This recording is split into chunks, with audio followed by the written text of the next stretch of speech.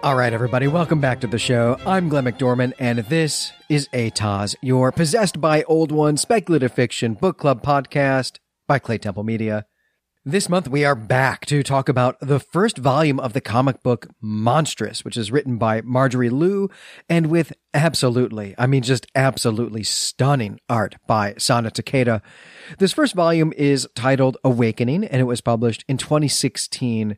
And you probably know already that Marjorie Liu is a big presence in urban fantasy. I mean, she's written something like 15 novels across 2 series. And she's also written a lot of comics besides this one, besides Monstrous, including a lot of X-Men work across a variety of titles. But the only work of hers that I'd actually read coming into this podcast was her very short run on a standalone Black Widow comic that came out 10 years ago, back in 2010. So I was really interested to see what she's been up to see what she's done outside of the espionage story. So I think without much more preamble, let's just get straight into it. Let's get into Monstrous, Awakening. Monstrous is a fantasy book. It takes place entirely in a self-contained secondary world. It's not our world. It is possible that it's an imaginary distant future of our world, but at least here in this first volume, that is not clear and it does not matter. So, okay, this world is pre-industrial, but still it's densely populated and highly sophisticated, and it's also obsessed with religious dogma and with magic. So it really feels a lot to me like the 17th century, Europe in the 17th century to be precise. Well, there aren't any combustion engines or heavy industry. There are guns, and there's at least one massive airship, though everyone else that we see is using horse-drawn wagons. Now, gradually we'll come to understand that there are 4 biological groups in this world, what D&D, of course, likes to call races. There are humans, and we're beginning in a human city. But then there are the ancients, who are anthropomorphic animals. We'll meet a wolf and we'll meet a monkey later. They are magical, and they are immortal, and basically they're the high elves of this world. The next group is the Arcanics, who are hybrids of ancient and humans, something that was biologically impossible until suddenly it wasn't. And that's a new development from not that long ago. And Arcanics come in a variety of appearances, and some of them, including our protagonist, look fully human, even though they're not. But others, such as the character Kippa, have clear animal attributes like fox ears and a foxtail. There are also talking cats who are distinct from the ancients and are called Ubasti. Properly, they're the children of Ubasti. And this name derives from the ancient Egyptian goddess Bast or Bastet or Ubaste, who is depicted as a cat. I think if you've been to any museum with an Egyptian collection, then you have seen a sculpture of Ubaste. But even while these are just cats, right, they're not anthropomorphic except for having sentience and language, there's a weird thing going on with their tails. As they age, they grow more tails, and so an old wizened cat will have 4, while a kitten has only 1 tail. This is cute. It's quite charming.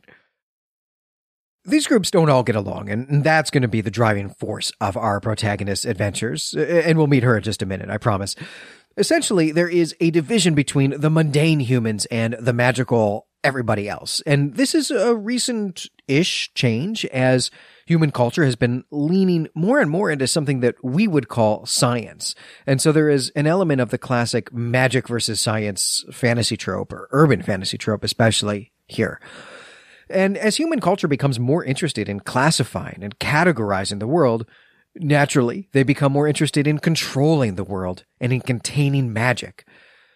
There's more to it than this, of course, as the human science actually has something to do with harvesting magic from Arcanics, and the humans are able to use this to heal themselves and even resurrect the dead, and some other things as well. This science of magic is the special domain of a religious organization called the Kumaya. Kumayan clerics are all female, and they have a strict hierarchy that is basically modeled on the medieval Dominican order.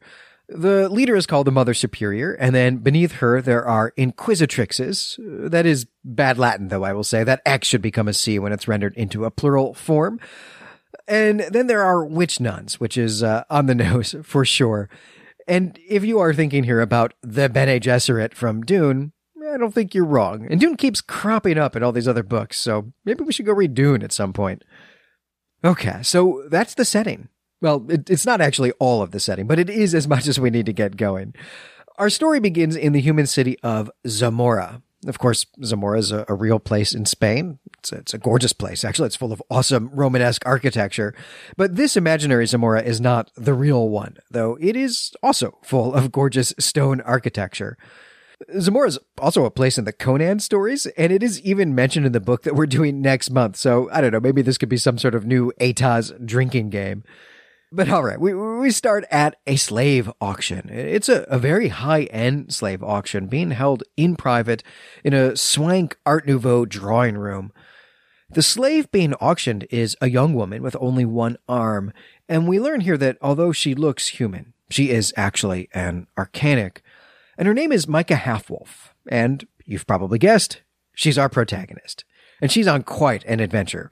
So the slave auction is interrupted by a Kumayan witch nun who wants Micah because of a symbol that she has on her chest. It's like a brand or a birthmark. It's definitely not a tattoo. And this symbol has some significance to the order. Micah and some of the other Arcanics are then taken to a Kumayan facility, and they're held in a dungeon. And of course, this should be bad, right? But it turns out that Micah wanted to come here, and she allowed herself to be captured as a means of infiltrating this facility so she can carry out some vengeance on the witch nun who runs this place.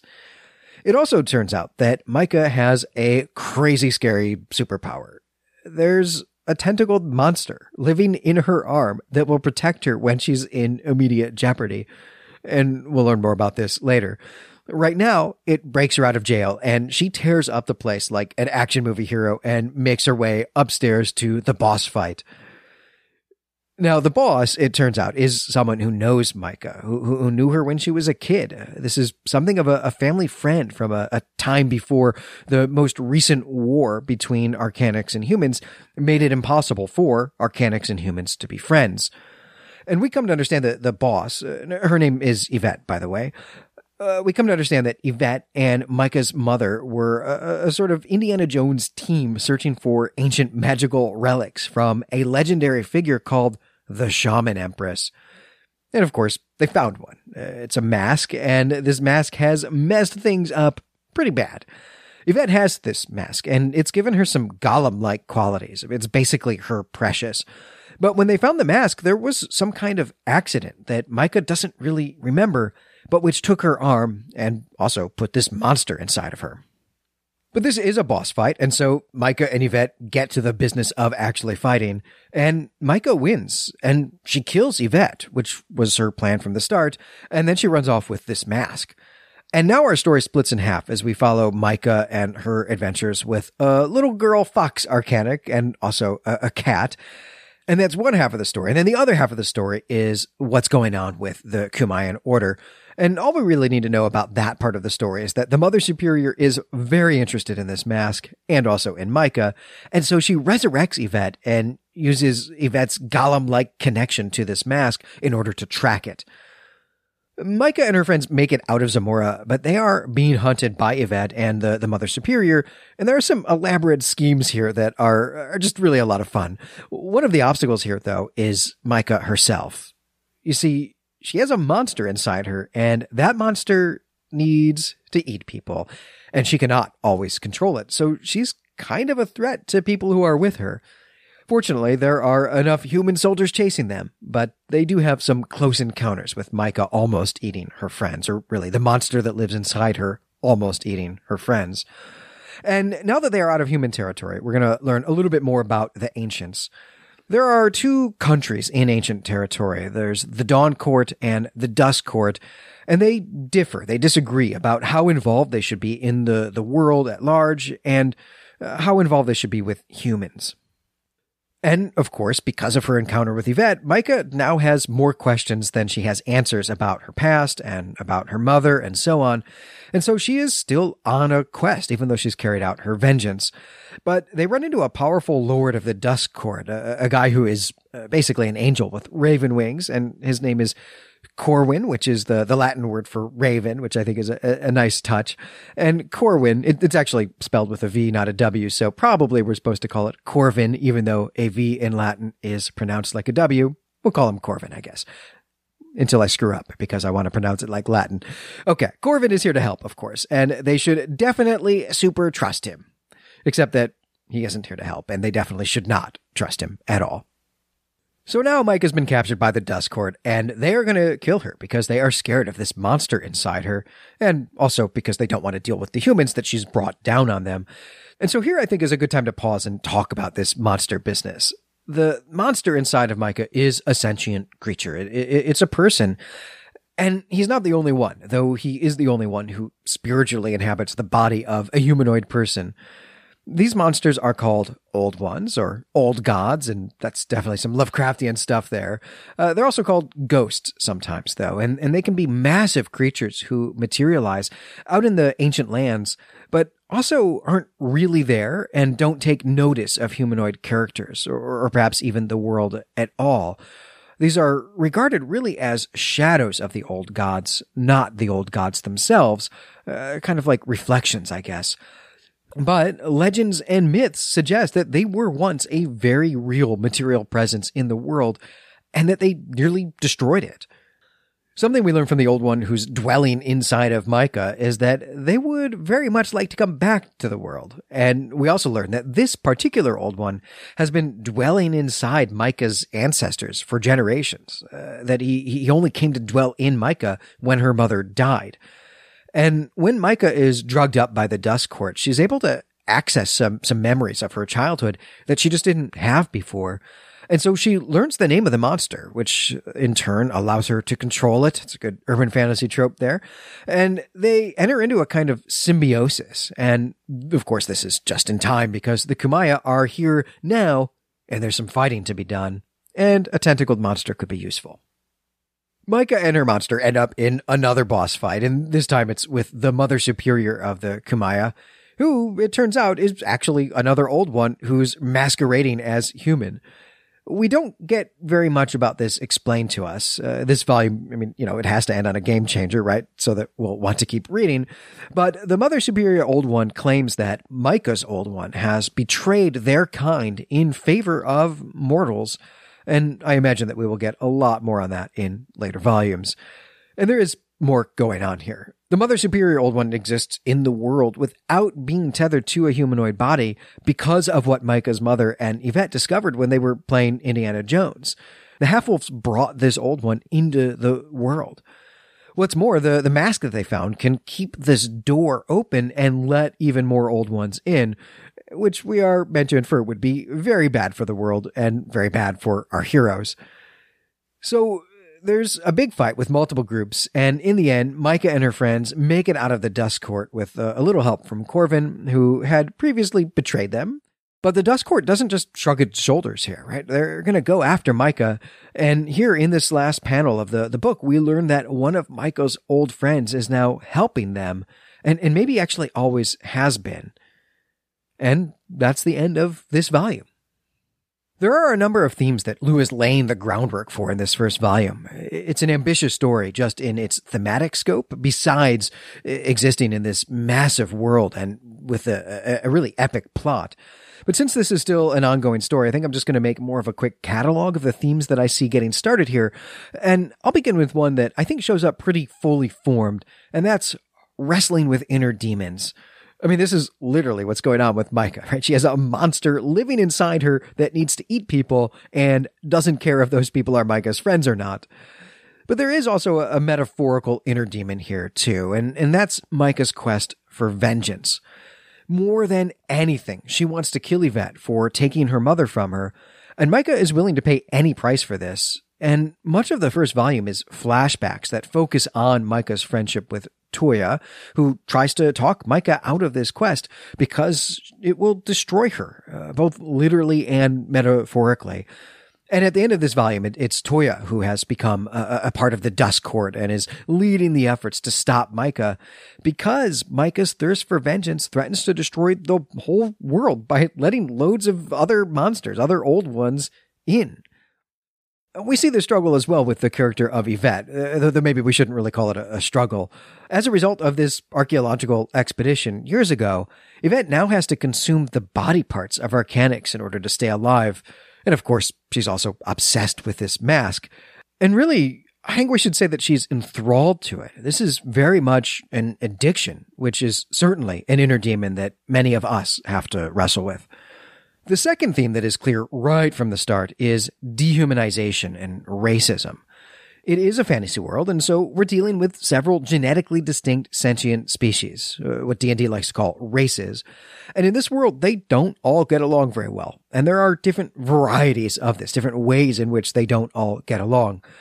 Nobody seems to like Arcanics very much. Certainly the Kumaya want to oppress Arcanics for their own wicked purposes. And as they've come to more or less rule the human lands, they've created a culture that thrives on seeing the Arcanics as inhuman, as not quite people, really. And one of the things that Lu does really well here is to depict this as a process. We learn that this wasn't always the case, that humans and Arcanics have formerly lived in the same society and in the same political community, and they've gotten along just fine. But the religious rhetoric of the Kumaya has changed that and done so rather rapidly, really just over the course of a generation, it seems. And there are dissidents. There are people who resist this change and who do so on religious grounds, in fact. And so there is something here of a dispute between what in American politics, at least, we think of as the religious right and the religious left. And the equivalent of the religious left here is operating something akin to the Underground Railroad to get Arcanics safely out of Kumayan hands, and they're doing this at great risk to themselves. And I guess this is probably a good place to pause and talk a little bit more broadly about religion in this story. There is a lot of it. The villains in this story are a religious order, so let's start by exploring their history a little bit. We learn that they worship someone named Miriam, a goddess who had taken on human form and who discovered the healing powers of Lilium, which grants longer life and better quality of life as well. And Miriam lived in Galilee, and when she died, 13 apostles founded the religion and proselytized it, though it has taken them a long time to become the dominant religion in the human community. And if you're thinking that this sounds a bit like Christianity, you're right. Miriam is Mary, the mother of Christ, who lived in Galilee and was a human incarnation of God. Christ also had apostles who evangelized, who proselytized after his death. Now, what Lu is doing with this is not at all clear to me, and this is something I would love to talk about on the forum. It seems to me like low-hanging fruit to read this as a critique of Christianity, though maybe that is what she has in mind. There is one other important reference to Christian history in this story as well, and that's the battle at the city of Constantine. This battle was a victory for the Arcanics, but only because they had developed some kind of scary weapon of mass destruction, and this outcome led to a truce between the two states, though Arcanics in human territory are still being oppressed. And we gradually come to realize that this scary new weapon was related to the mask and the monster, and that the Arcanics don't really know what happened at this battle any more than the humans do. But the Kumaya claim that the Arcanics have developed this weapon in order to eradicate humans. And so it's become the keystone in their othering and dehumanizing rhetoric. I mean, we might even describe this as nationalist rhetoric. And where this circles back to Christian history is that the Roman Emperor Constantine was the first Christian emperor. And his reign was significant, extraordinarily significant in ceasing the persecution of Christians, but also in formally establishing one specific sect of Christianity as the mainstream, quasi-official sect of the religion, as well as helping to create the organizational structure of that church. And I don't think this parallel is coincidental. But there is more going on with the real-world parallels of the Kumaya. They believe that Miriam could see the future. She was an oracle.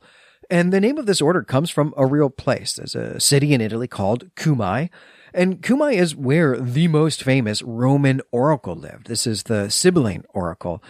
And she lived in a cave near the city that was also regarded as an entrance to the underworld, the land of the dead. And if you've read the Aeneid, then you've encountered this in Book 6, which is the greatest of the classical underworld stories. Again, I don't think this name is coincidental. I don't think it's accidental, though what Lu is doing with it is not entirely clear in just this first volume.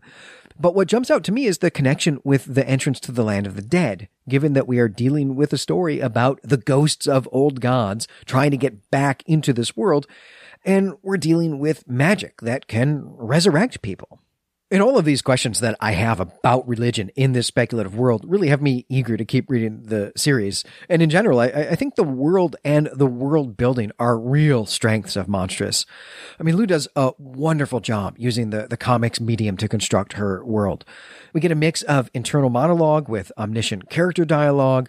And we also get, at the end of issues 2 through 6, little lessons about the history of this imaginary world on the last page. And these are just delightful. Lu gives us glimpses into the classroom of Professor Tam Tam, who is a cat, a child of Ubasti, who wears an ascot and has some old-timey spectacles.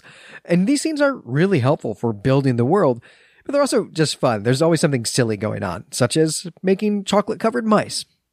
But of course, because it's a comic, the art is also doing a lot of the heavy lifting in building the world.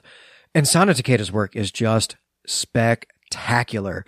And she's got a tough task. It's a huge cast of characters across different species and different cultures, and she has to draw a lot of different locations as well. And all of it is gorgeous. Zamora, and the human culture more generally, has an Art Nouveau style to it that makes sense with the airship, and this gives the whole thing some steampunk visuals.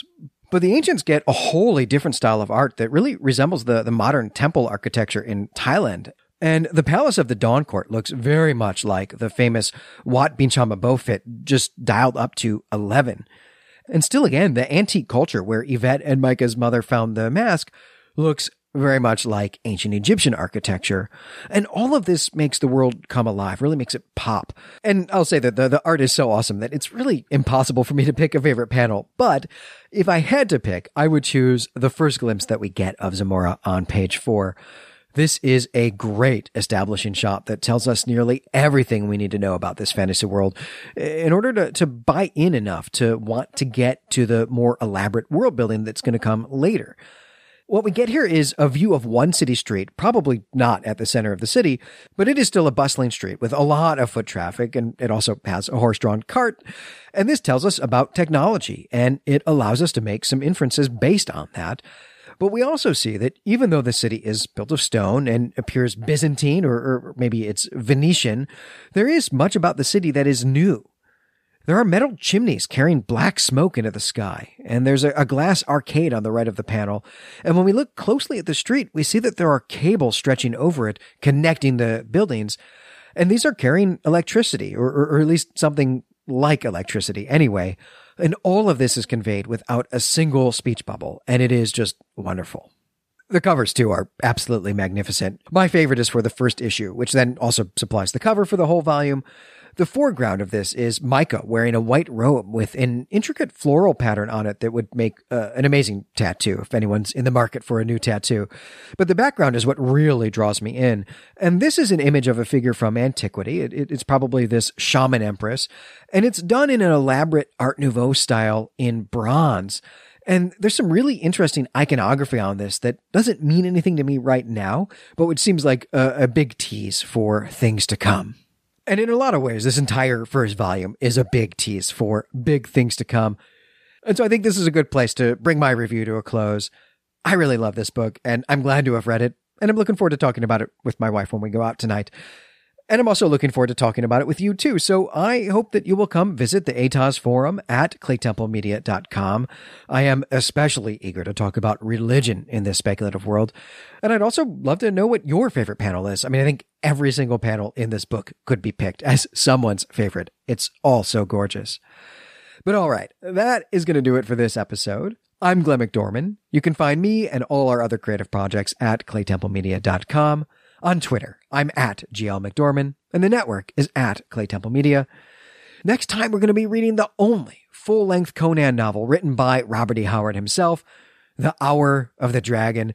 This is the book that won our Sword and Sorcery vote on Patreon. It actually beat out some pretty stiff competition, too. I'm looking forward to talking about that next month. But until then, I hope you'll remember that if more of us valued food and cheer and song above hoarded gold, it would be a merrier world.